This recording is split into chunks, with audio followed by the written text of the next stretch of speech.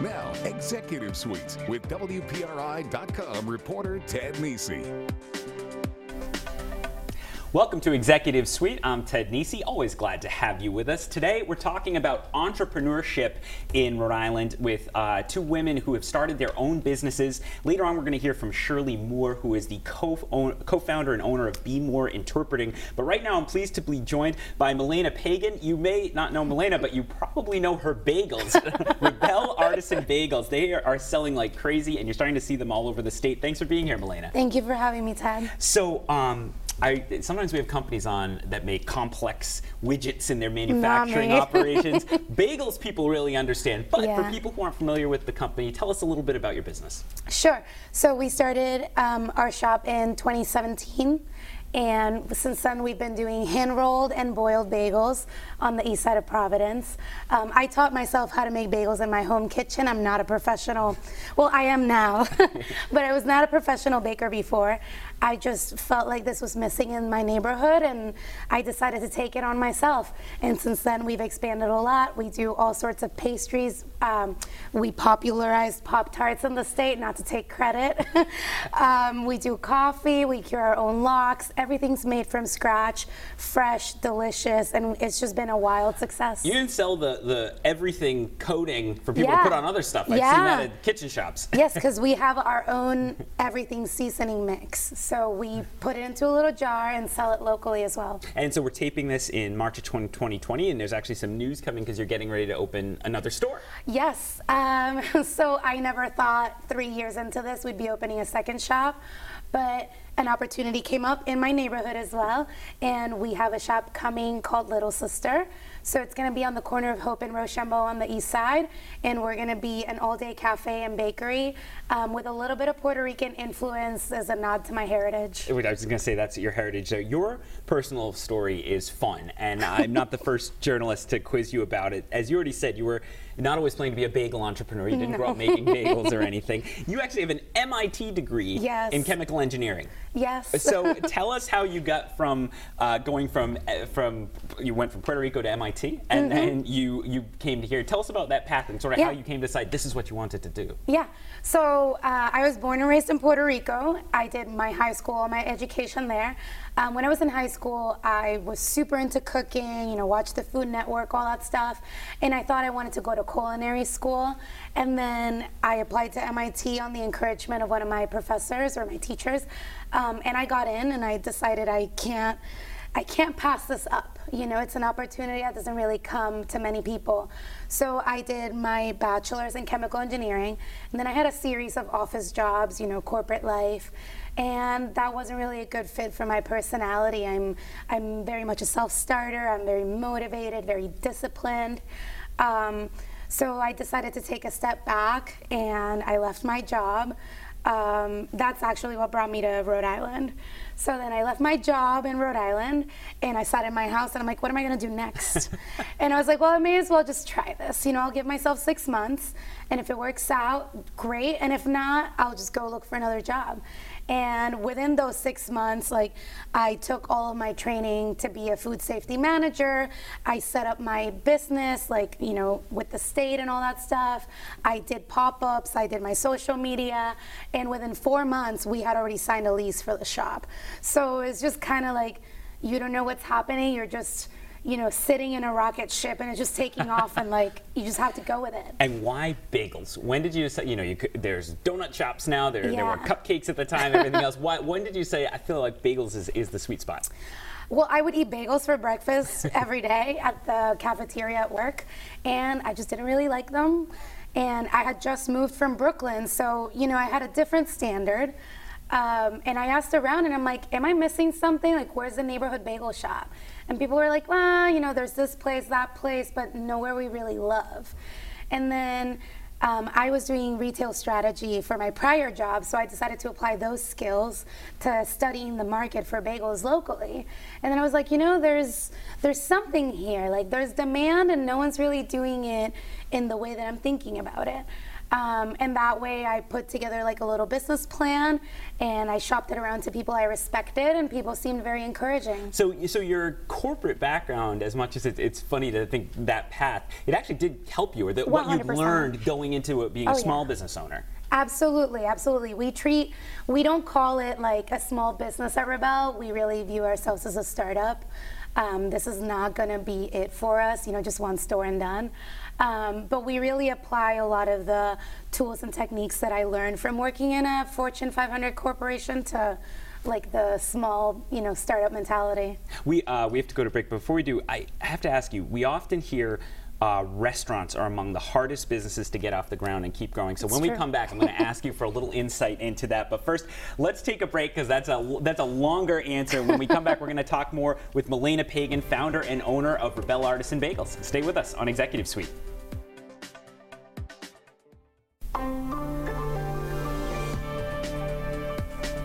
Welcome back to Executive Suite. I'm Ted Nisi. Later on the show, we're going to talk with Shirley Moore, who owns Be More Interpreting, as well as a new co-working space over in Pawtucket. But right now, pleased to continue the conversation with Milena Pagan. She is founder and owner of Rebelle Artisan Bagels, as well as their second shop, Little Sister, you said, right? Yes, Sisters? Little Sister. Little Sister, singular, which is opening up soon. So I mentioned before the break, I have to ask you about being in the restaurant, in the food business. Yeah. You always hear that is among the toughest industries, period, but particularly to start something new. You've made it work, but I'm curious, do you think that's overblown? Do you think that's true? And what lessons did you learn that helped you get through that? Yeah, I think it's pretty accurate to say that it's very hard. I haven't tried starting a business in any other industry. There's so many pieces to coordinate. I think that's what makes it a challenging job. For me, I'm an adrenaline junkie. I love coming in every day, and it's a little bit different, and there's always some crisis to mitigate, which I'm great at it. But it's, for a lot of restaurants, like the profit margins are tight. There's not a lot of room to make mistakes. You're dealing with large numbers of people, like food safety is very important. So there's just a lot of kind of risks to mitigate throughout the whole business. We talk a lot, especially in recent years, I think, about the food culture in Providence, particularly, and in Rhode Island more generally, the food industry. Do you think that's helpful if someone's starting a new food business? Is there a culture in place that maybe in some other city it wouldn't take off as much? Is there a culture that helps people want to try new places? I think people in Rhode Island are very adventurous and open-minded. So I was very pleasantly surprised to see that when I started my business. I think the cost, the barriers to entry here are much lower than in larger cities, but there's a good willingness to pay. People understand high quality, they want to support local, they don't mind paying to have it done right. So I think the ecosystem here is actually very welcoming and supportive of new food businesses. I always like to ask entrepreneurs this, what was a tough or just a big early lesson you learned, something that was a wake-up call or a moment you said, okay, I've definitely learned something today I'm going to remember? There's definitely a lot of lessons. I think, if anything, this job has taught me to just remain calm.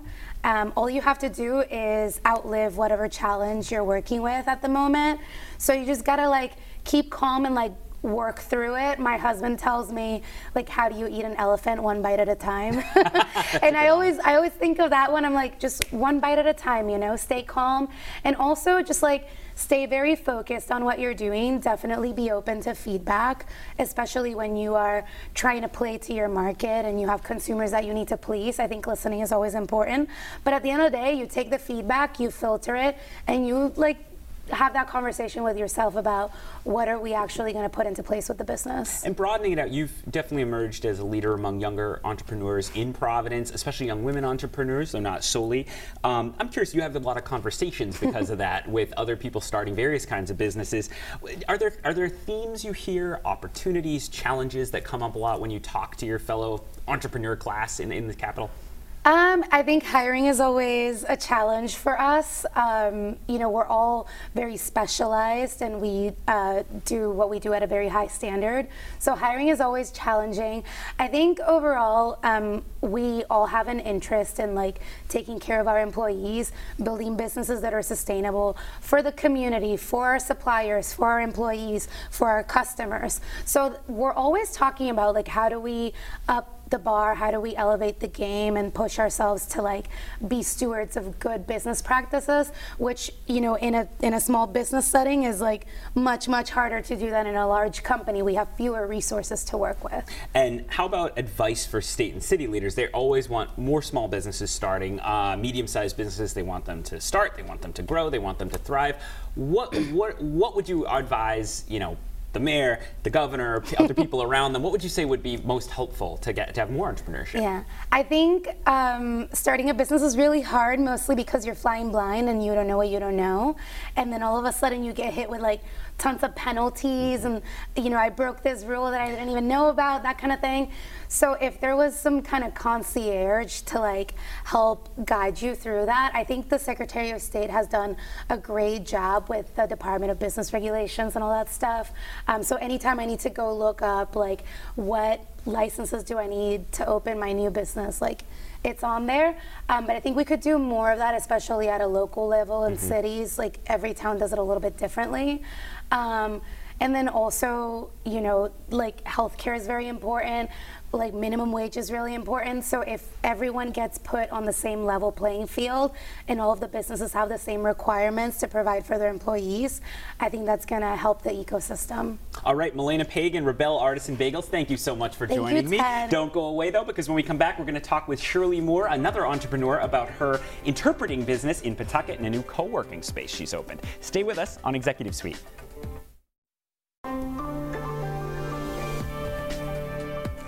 Welcome back to Executive Suite. I'm Ted Nisi, joined now by Shirley Moore. She is the owner and co-founder of Be Moore Interpreting. Moore, of course, with two O's like her name. Shirley, thanks for being here. Thanks for having me. So, first of all, tell us a little about your business and what you do at Be Moore Interpreting. Yeah, so Be Moore Interpreting is an interpreting and translation firm, and we focus on helping people really bridge communication. So our goal is to establish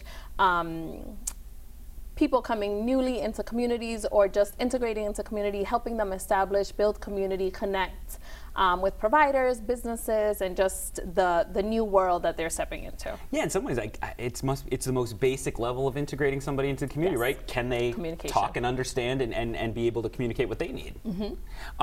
So I have a possibly dumb question about interpreting, because I'm fascinated by it. It seems really hard to me as someone who has not mastered any second language. How does the process go in your head? Do you listen, translate in your mind, and then say in the other language what it is? Is it just pop right out in the other language? What goes through your mind as you're listening to someone, probably talking quickly in their normal cadence, and trying to get it out into the other language? So it depends, right? There's different modes or styles of interpretation. So there's consecutive interpretation, where you wait a sentence or two and then you say it in another language, right? And then there's simultaneous, which is my favorite. And that's you're a few words behind the person and you're really trying to emulate everything that they're doing, capture their essence, their content, their context, all in one, which to me is my favorite. Sounds really hard. It is. For some people. Yeah, that's right. Does it get easier over time as you've been doing it for a number of years? I think so. I think that as an interpreter, you begin to develop what mode or what style works for you. For me, I can do consecutive. You can speak and but I thrive in simultaneous, and so you sort of understand what industries you're really good in and what mode you operate best in, and then it becomes super easy. Which languages are you most efficient at to do translation? Spanish and English, and I speak Brazilian Portuguese and can understand some sign language. But oh wow, even some sign language. You're all right. So I want to try translating something. I'm not interpreting. Interpreting. Translations are written. Interpretations are oral. See, I'm already learning things. Yes. All right. So interpretation. So if I just say it, you'll say it in Spanish? Si yo lo digo, tú lo dices en español. Welcome to Executive Suite. I'm Ted Nisi, and we're talking today with some great local entrepreneurs. Bienvenida a la sala ejecutiva. Yo soy Ted Nisi. Estamos hablando hoy con unos gran emprendedores. And and you have my the full the way of doing it there too. That's amazing. So let's talk about it as a business. We know, and I'm glad you corrected me on interpretation between translation. I bet a lot of people at home don't realize the difference either there. So we know the number of Rhode Islanders whose first language is something other than English has been growing in recent years. Our Spanish-speaking population has grown considerably. Has the growth of your business tracked the growth of that population? Yes. So we launched in 2016. We didn't do any marketing or anything like that. It was all word of mouth, and really just tried to figure out, how do we iterate this thing? Like, how do we do it and make it better and make it better and make it better? And in 3 years, I was able to quit my full-time job and focus on our business. And it's really just opened up doors. We have great customers. We get to do conferences at Brown University or interpret IEPs at Segway Institute for Learning. So there's always a need, and it's proven, the community has proven that not only that we deliver a great service, but that there's a need, and it's continued to grow. So do you have is it all, you have a co-founder as well, is it all the two of you? Do you have a stable of people doing it with you, or do you expect to go that way? So it is the two of us managing like the day-to-day operations, but we have a team of about 95 interpreters and translators, and we have over 18 languages at the moment. Amazing. So as I mentioned, it's not your only business, because you've also founded a co-working space in Pawtucket. It's called The Rail. Tell us a little about that and where the idea came from. So the Rails actually birthed out of Be More Interpreting. So for a long time, Be More Interpreting operated out of different co-working spaces. And I was still working a full-time job, so it just made sense to keep my business there. But when it was time to phase out of my full-time job and really focus on the business, I didn't feel like those co-working spaces were my home. Being an urban entrepreneur, someone who grew up on Manhattan Ave, I wanted a place that captured sort of my essence and who I was. And that really launched the Rail. The Rail, some people think because it's in Pawtucket, it's because of the new subway station. It's not. It's after Harriet Tubman. So all of our memberships are associated with working on the Rail, and really our focus there is on providing or removing barriers to entry for urban and unlikely entrepreneurs. Unlikely entrepreneurs. What do you mean by that? That's interesting. People that look like me. People that grew up in the projects or in the urban city, who do not have a lot of money, who have a lot of obstacles to entry. My business partner, Zoila, and I, we launched Be More Interpreting with $25 a month. And so our goal really is to help people understand that there are barriers, yes, but as a community, we can come together, address those barriers, and really launch businesses that really establish a legacy for our children and our children's children, and change the way our communities currently operate. Well, it's interesting too, if you saw that challenge, those barriers, or do you feel there's been a lot of talk in recent years, particularly in the cities, about helping entrepreneurs, reaching out to people, having programs in place at the state level, at the city level, et cetera. Do you find those still aren't as well targeted for people in unlikely entrepreneurs, or have you seen progress on that? I'm curious your perspective. You have thoughts, I can tell. I believe that there is a lot of effort, and I applaud that effort.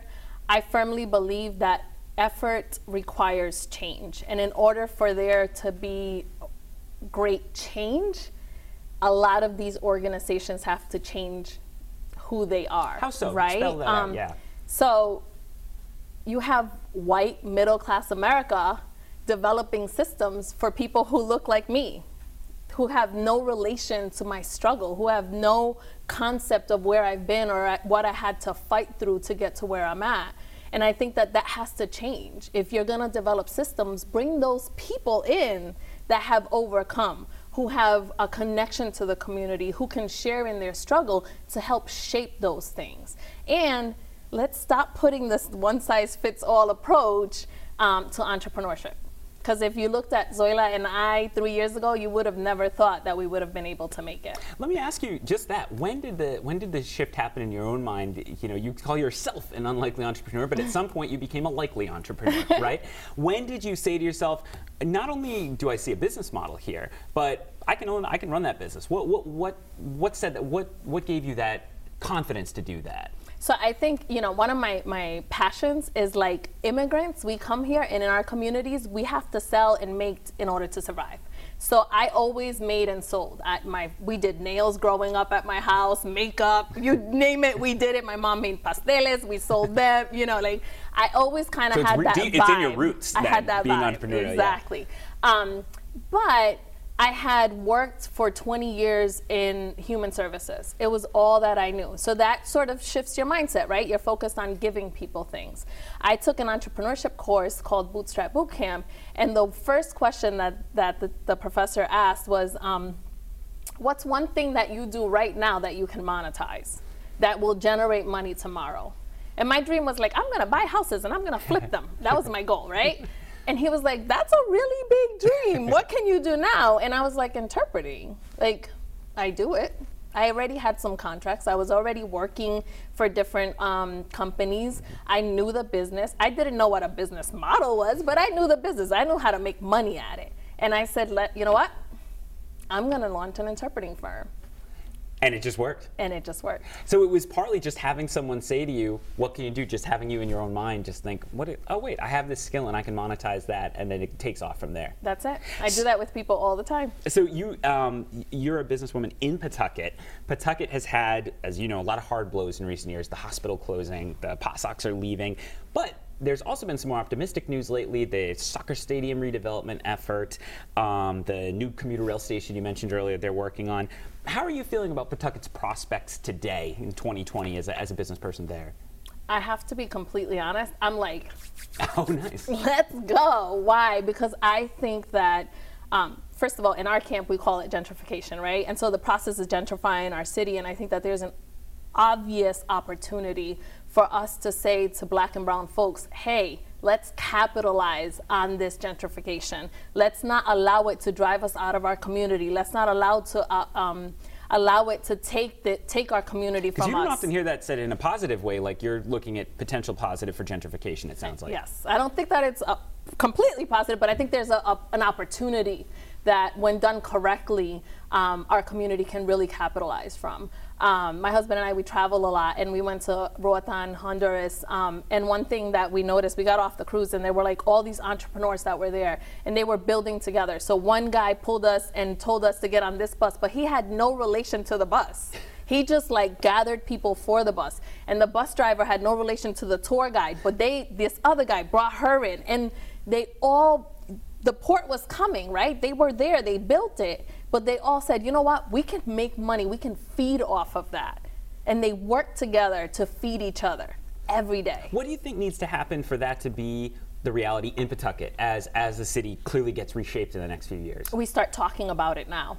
You know, that's why Be More Interpreting is in downtown Pawtucket. That's why the rail is in downtown Pawtucket. My husband, Leslie Moore, and I launched the rail because we said, you know what? People are gonna need a low entry place, right? $30 a month to have a spot at the rail. That's not a lot of money for our community. And so if you create the opportunity, people can jump on and off the train right there. They can begin to develop these businesses. And as things rise here, we rise with it, rather than it rises and now we have to go because we can't afford it. All right, some optimism and some good advice from Shirley Moore from Be More Interpreting. And remember, interpreting is not translation. We have learned that today. Thank you, Shirley, for being with me. Ted. And thank you for joining us on this week's Executive Suite. Remember, you can catch every episode of the show on WPRI.com. You can also subscribe to our podcast on iTunes. We'll see you back here next week on Executive Suite.